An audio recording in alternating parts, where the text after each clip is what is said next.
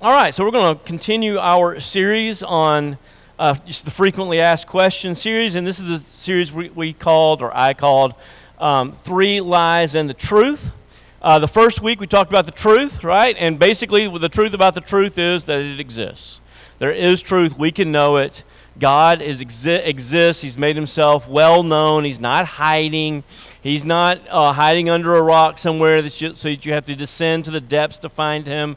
He's not on top of a mountain somewhere so that you have to climb to the great heights of Everest or whatever to find him.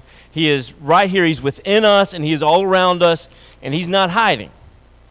But humans, we, the very pinnacle of his creation, we've suppressed that truth. We don't like that truth. And so we have exchanged the truth about God for a lie. And the result of that is we believe three enormous lies. We believe 1 million lies about God, but there are three enormous lies that result from this suppression is the romantic or the sexual lie. It's that there's a person out there who can fulfill you, that there's a sexual thing out there that can fulfill you. Tim Keller has a book called Counterfeit Gods, and he talks about this. I've never heard this phrase before, but it's so shockingly accurate. He says most men live with the belief that there's an apocalyptic sex experience out there that will make them fulfilled. It's an implicit belief. You don't really think that, but you kind of think that. And because you kind of think that, you always go around sad that you haven't had it yet. It doesn't exist. And so we talked about that last week. This week, we're going to talk about the happiness lie. And the happiness lie is that there is something out there that when you get it, you'll be happy. When you just get this. And it's your lie, so I can't necessarily come up with the words for you, but you'll know what your lie is when you just say the phrase, I'll be happy when... Whatever just came to your mind, that's your lie. So what we're going to do is look at why those are lies. Why it's a lie to think that we're going to be fulfilled, that we're going to be content, that we will have joy and peace when we just get that. As a way of introduction, I want to ask you this question. I found it interesting. I got on the internet. Well, I get on the internet hourly. But I got on the internet today, and I asked myself the question, who do I think is the saddest person? Whose life do I think was the saddest of the people, the famous people that we all know? And I came up with different candidates, so you can decide who you think was the saddest. Amy Winehouse, Grammy winner, beautiful, beloved, addicted, died at the age of 27 from alcohol poisoning, famously wrote a song, they're trying to make me go to rehab, but I won't go, go, go. 27. Drank herself to death. That's sad. Whitney Houston's sadder, right? She has had all the beauty, all the fame, all the talent, all the money. Died of 48 from complications. She drowned in her bathtub. Probably had a cocaine-related heart attack and drowned in her bathtub. And by the time before she died, she had done so many drugs and so much abuse that she had lost that beautiful voice. There's a billionaire named Kim Jong-ju, Korean youngest billionaire in Korea. Invented, I think he created one of those games that all of our kids play. He was a multi-billionaire, way on up there, the third richest person in South Korea. Sounds like a lot. He died in Hawaii, so not only was he a billionaire where there was nothing in the world that was too far out for him, but he was pretty much in paradise. He died in Hawaii, probably from suicide, seeking treatment for his depression.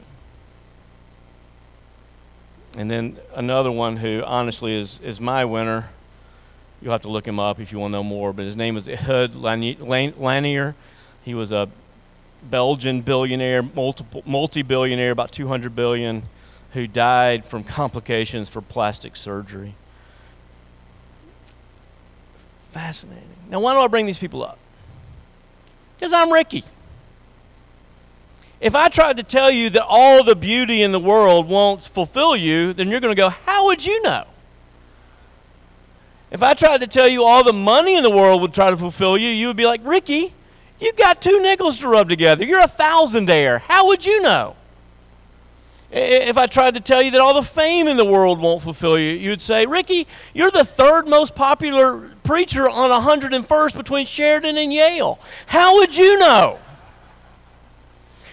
And so I bring to you these people, Whitney Houston, Elvis, billionaires, artists, and there were miserable people who found life so hard, so depressing, that they had to rely on continual drug use to survive it, and ultimately it killed them. And I'm bringing their ghosts in here in front of you to show you there is nothing out there that will fulfill you. It doesn't exist.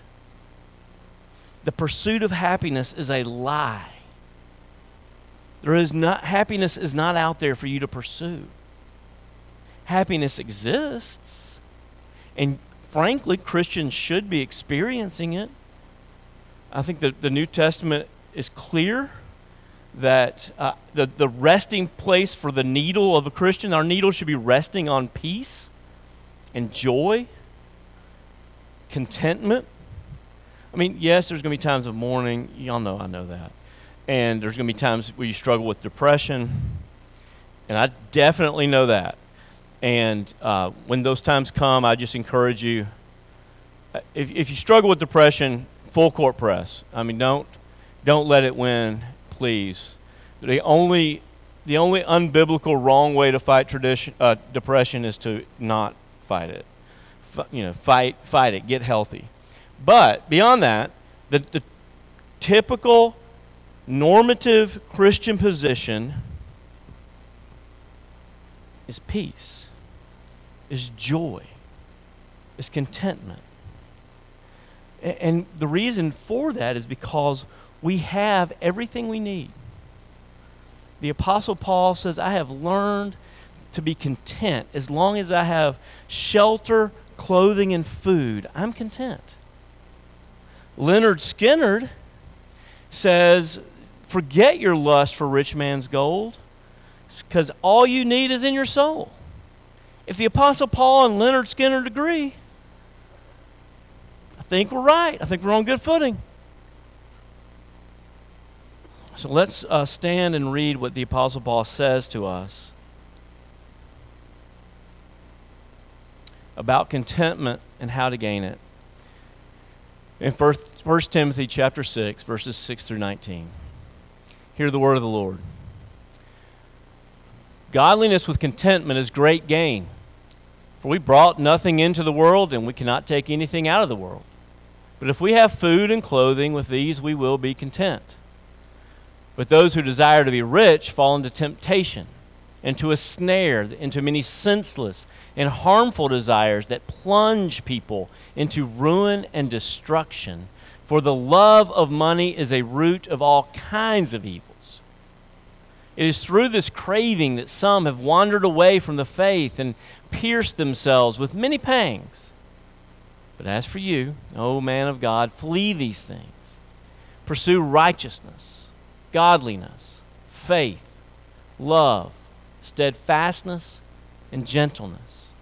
Fight the good fight of the faith. Take hold of the eternal life into which you were called, and about which you made the good confession in the presence of many witnesses.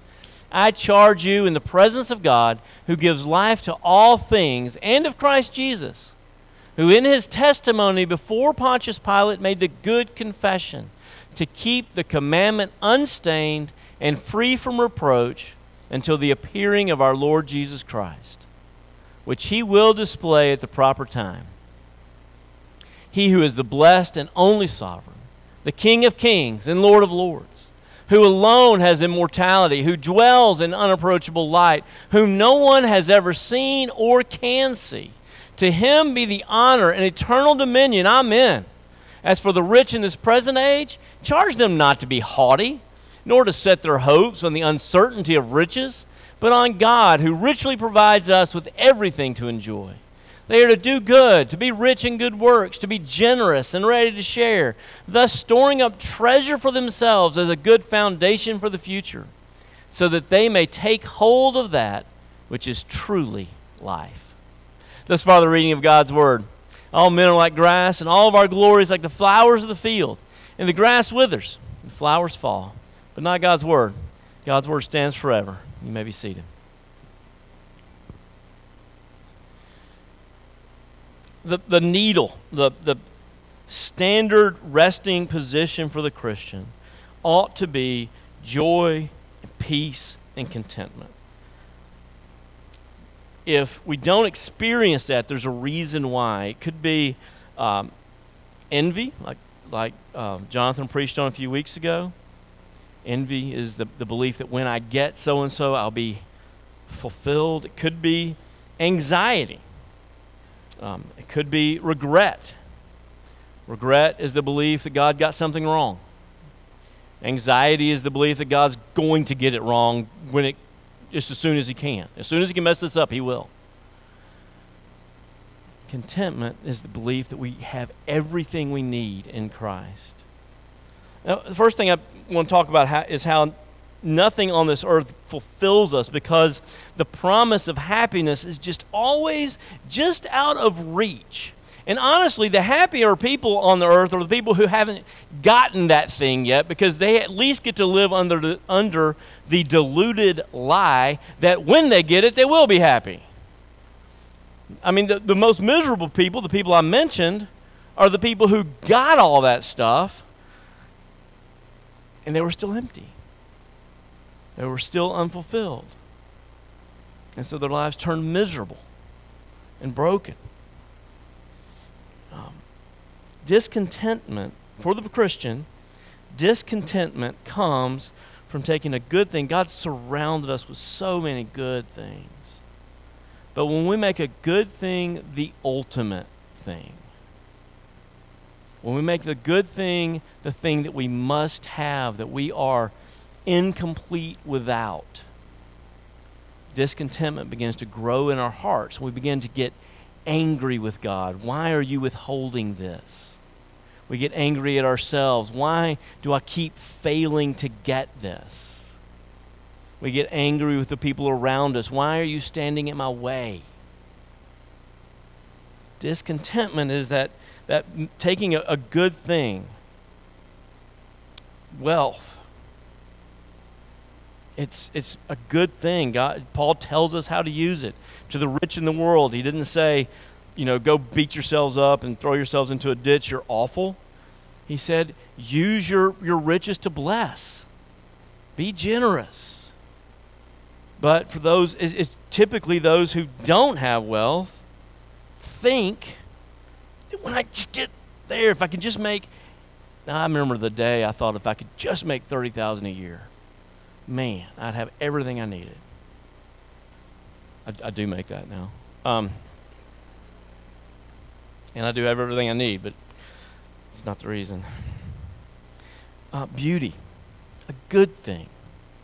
Song of Solomon is a long poem that Solomon writes about the beauty of his wife. Beauty is a good thing, but it's fleeting.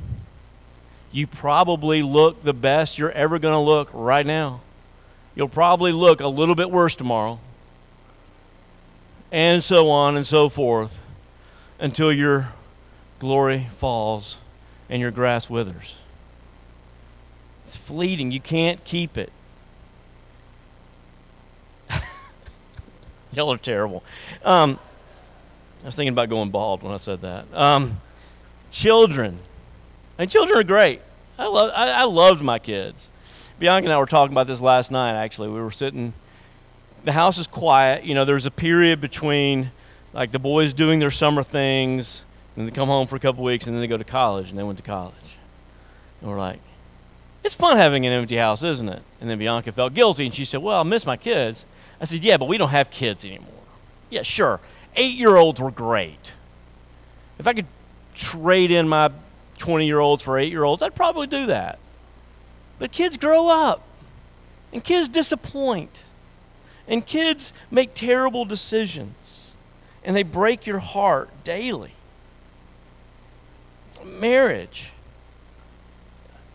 We talked about this at length last week, so I'm not going to go that much into it, but what we discovered last week, we talked about last week, is that yes, being single is always hard, and sometimes it's devastating.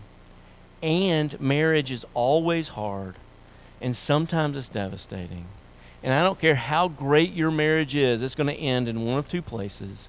You're either going to get divorced, or your spouse is going to die, or you're going to die. And both of those are terrible. I made a new friend last week, and while I was in her bedroom talking to her, she mentioned her husband and how she always has her husband with her, and then she pointed to the urn on the bedside table. I was like, oh, I guess you kind of do. I think she would, trade that. Success, status. Once you get there, you find that it only brings more responsibility. There's this great lie that so many of my friends have lived under, at least for a time, this thought that, okay, well, I have to work 60 hours a week right now so that I can get promoted. And when I do, then I can have a normal, healthy work-life balance. And I don't know of a promotion that requires less hours of work. I'll be honest. It could be out there. I haven't seen it yet. So just you can quit lying. And for those of us who pretty much have what we need for a comfortable life, then the worry becomes security. Security. What would that even mean? That I don't lose anything I have, that my children don't grow up and disappoint me, that no one I love gets hurt, that nothing I have gets taken away. I know a woman and man in Mississippi Delta who there was a prediction that Mississippi was about to have a cataclysmic earthquake in the late 80s and early 90s. It was a prediction based on planet alignment. It didn't happen, but it was going to be the biggest earthquake in history. Everybody I knew had like tents out behind their house. It was kind of like Y2K, but weirder. People had tents out behind their house, bottles of water, cans. Y'all remember that? I bet it was strange because most of us, I would say, a full third of people were convinced this was going to happen. And a friend of mine, he wanted to drive across the Mississippi River to get to Arkansas, and his wife just absolutely would not let him because the earthquake might happen when they were on the bridge. And so he just talked to her, and finally she said, okay, if we all wear life vests and we tie ourselves together so we don't lose anybody, we can do it. And so they put on their life vest, tied a rope around each of them, drove across the bridge. And when he got to the other side of the bridge, he said, that all that would have meant was we would absolutely drown. What that meant was we weren't getting out of this car, not in the best case scenario. So security, holding on to it. None of those things are real. None of those things actually can be held. None of them fulfill us. And the most important reason why none of them fulfill us is you were created for so much more. The reason why you think those things can fulfill you is you haven't begun to scratch the surface of who you are. You are the image of the immortal God. You were created for Him. All those other things that you are looking to fulfill you, they were just created for you. You weren't created for them. They're just for you to enjoy. They're for you to use to bless other people. They're not ever meant to satisfy you. You were meant for so much more. You are the image of the immortal God. You are, let me say this. This is the bulletin from Tim Keller's funeral. If you would like it, I would be glad to share it with you. It's beautiful. And he has this quote in it from C.S. Lewis. He says, "He will make the feeblest and filthiest of us into a dazzling, radiant, immortal creature, pulsating all through with such energy and joy and wisdom and love as we cannot now imagine. a bright and stainless mirror which reflects back to God perfectly His own boundless power and delight and goodness. The process will be long and in parts very painful, but that is what we are in for. Nothing less. Nothing less. You're created to be immortal. You're created to be glorious. The existence we now know is a flimsy, almost see-through dream compared to what we have before us. We're created to be temples of the living God. Temples of the living God. And that's what I want you to see and to think about and meditate on. What do you already have? If you want to deal with this discontentment, if you want to deal with this lack of joy, if you want to deal with this lack of peace, then meditate on what you already have. You are Christ in you. See, and this is hard, but we're going to spend a lot of time talking about it this fall. God could not dwell with men, with humans, once they were sinful, right? And so He cast Adam and Eve out of the Garden of Eden. You know that story. And He begins working with them because that was His desire. His desire was to dwell with us. And so He begins working with them, and soon, not long after, once He calls Moses, He has them build a tabernacle. And the tabernacle is filled with the glory of God. And because it is filled with the glory of God, only Moses was allowed to go in. And there was like a big tornado of glory in it. Big enough that the entire nation of Israel could be shaded by its cloud in this day and be lit up and warmed by its fire at night.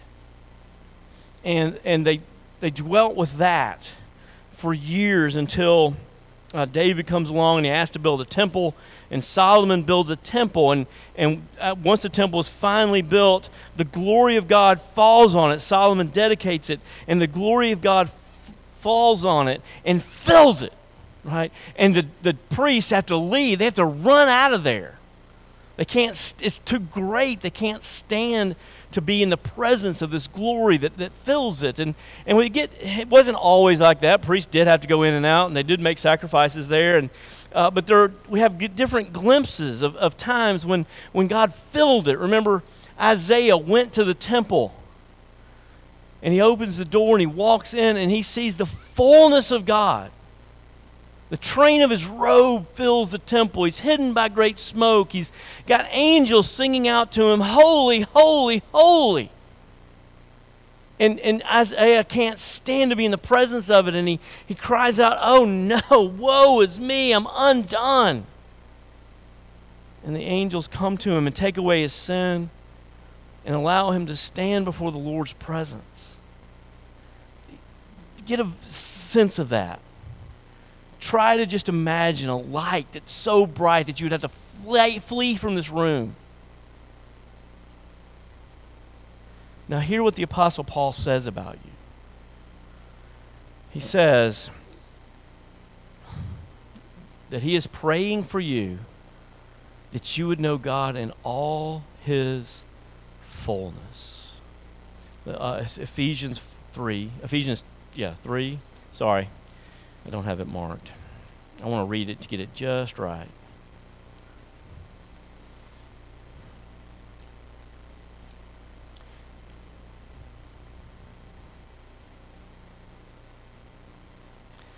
I'm praying for you that you would be strengthened in the inner man so that Christ may dwell in your hearts through faith, that you, being rooted and grounded in love, may have strength to comprehend with all the saints the presence, the breadth, the length, the height, and depth of the love of Christ that surpasses knowledge, that you may be filled with all the fullness of God.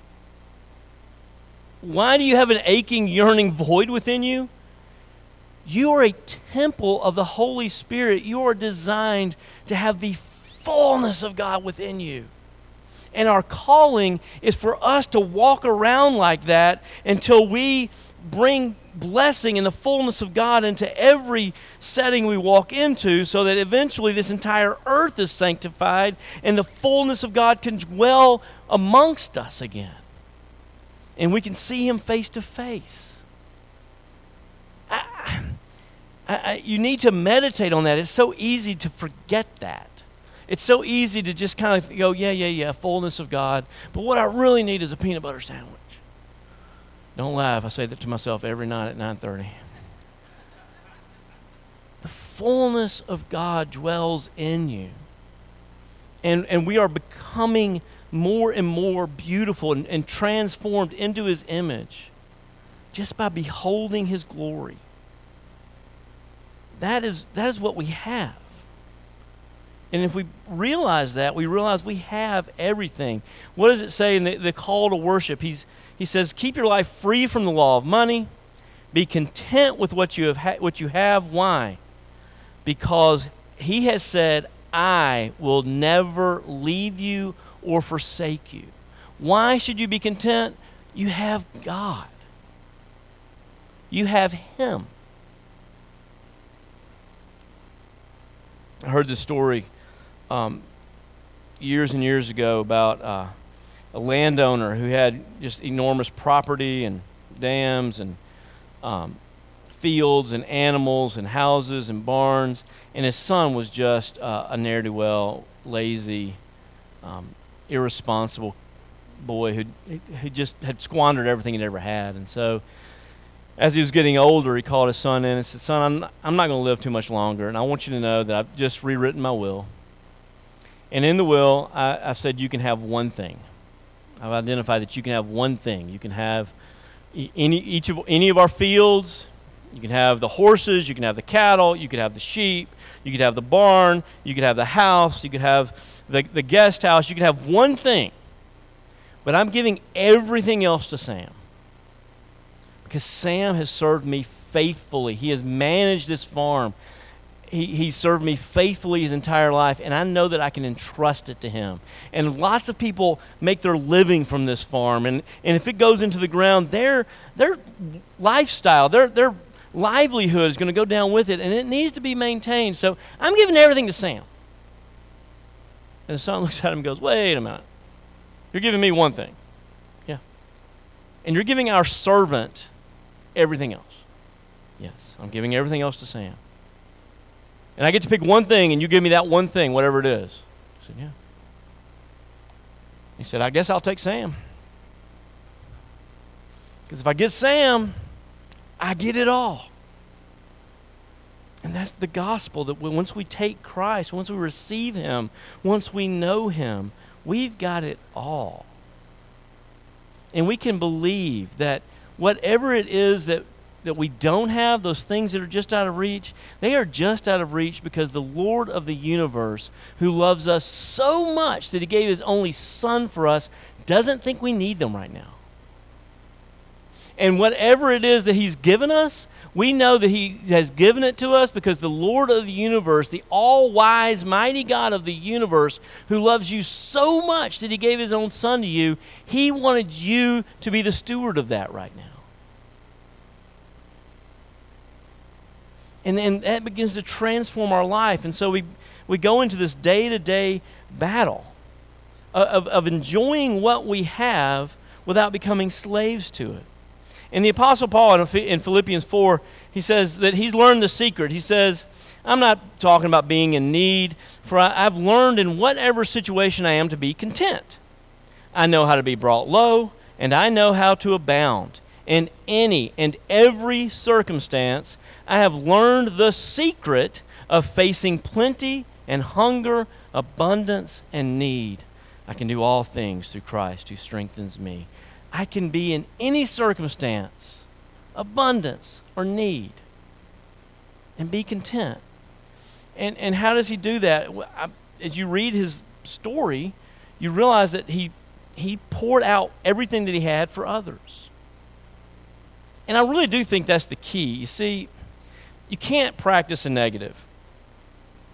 You really can't.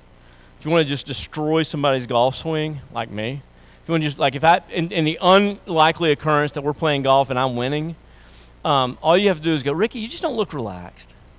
Could you relax just a little bit? I'll spend the rest of the day going, am I relaxed? Am I relaxed now? Because relaxation is just the opposite of tension, right? And so I'm like swinging my club like this and relax. You can't practice a negative. You can't go around life going, am I being greedy? Am I thinking about money too much? But you can practice generosity. You can assume that the money you have is there to bless others. And it's so cool when you begin to think that way. I love certain characters who obviously can do things we can't, right? Shaquille O'Neal, bigger, larger than life in every possible way. But he has a rule, and his rule is every time he goes into a store, he has to buy something for someone else before he'll buy something for himself. And it's just so cool to watch him, go into a Walmart and go up to a kid and go, you think your mom will let me buy you a bike? You need a bike? And the kid's freaked out, right? And it's like the greatest moment of his life. And long after he's wrecked that bike and outgrown it, he's going to remember the day that Shaquille O'Neal gave him a bike. Like, if you could do that, wouldn't you? Why wouldn't you make somebody that happy? If you can bless somebody with what you have, why wouldn't you? Why wouldn't you? If pride is your problem, you could go around thinking to yourself, am I thinking about myself? Am I thinking of myself too much? I think I am thinking about myself. Am I thinking about myself right now? I think I must be because I'm thinking about myself. So I wonder if I'm thinking about myself too highly. The answer is yes. Think about other people. Serve other people. Give yourself, just be looking at other people and asking yourself, Lord, why have you put them in my life right now? I was getting stretched at Stretch Lab the other day. I'm at that age where I can't even stretch myself. And this sweet girl who was stretching, we were talking, and she was talking about her morning and and she just thought it was funny. Like, her car broke down, and so she had to take an Uber to work, and then she forgot her purse, and she had to Uber back to the house and then back to work. And then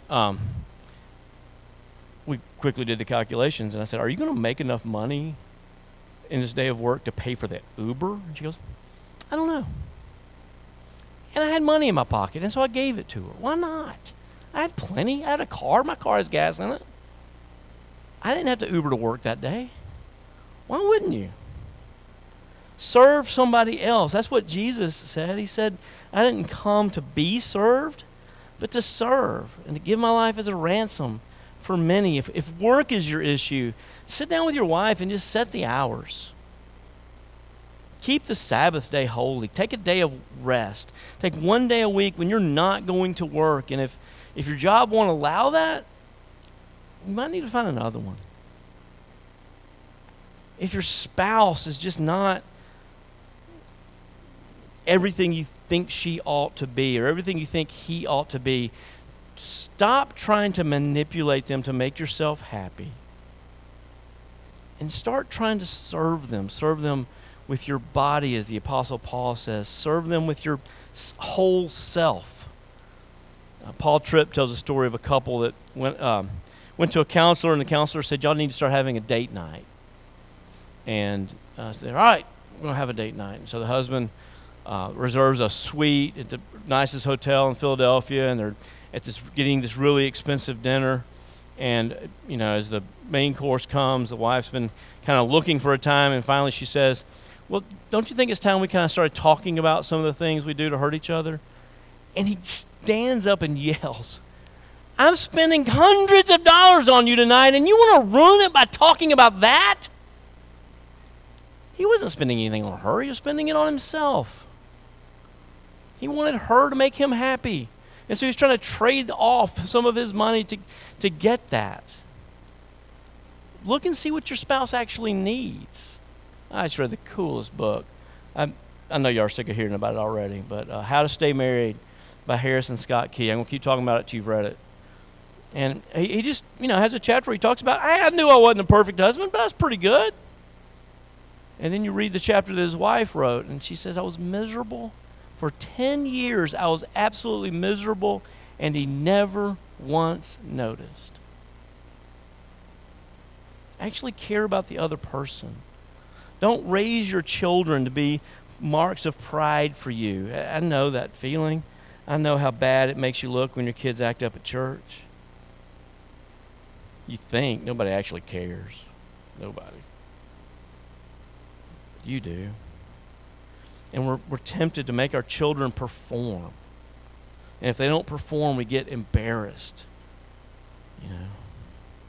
And the kids are just interested in the bugs on the ground and the leaves on the sidewalk. And they don't care about making you look good by saying hi to the pastor. And that is okay. That is them being what they ought to be. May not make you look good, but it's them being what they ought to be. If we want to be great, be the servant of all, for even the Son of Man did not come to be served, but to serve. The happiest people I've ever known in my life were custodians. They really are. They still are. I don't know why. I think it may be because they get just a real concrete joy out of exactly what Jesus said. The greatest of us all have come to serve. D.L. Moody says that in the world we count greatness by how many people you have serving under you. But in the kingdom of God, we count greatness by how many people you've served. Please pray with me. Father in heaven, we confess that we have taken these tools that you've given us to bless other people, and we've exalted them into little baby gods and wondered why they haven't made us feel fulfilled and happy and content. Will you show us the lies that we believe? And will you enable us to practice generosity and service and kindness? And all those different words that all really just come into the definition of love. What does it mean to love our neighbor as we love ourselves? What does it mean to love you with all of our heart, soul, strength, and mind? We pray these things in the name of Jesus. Amen.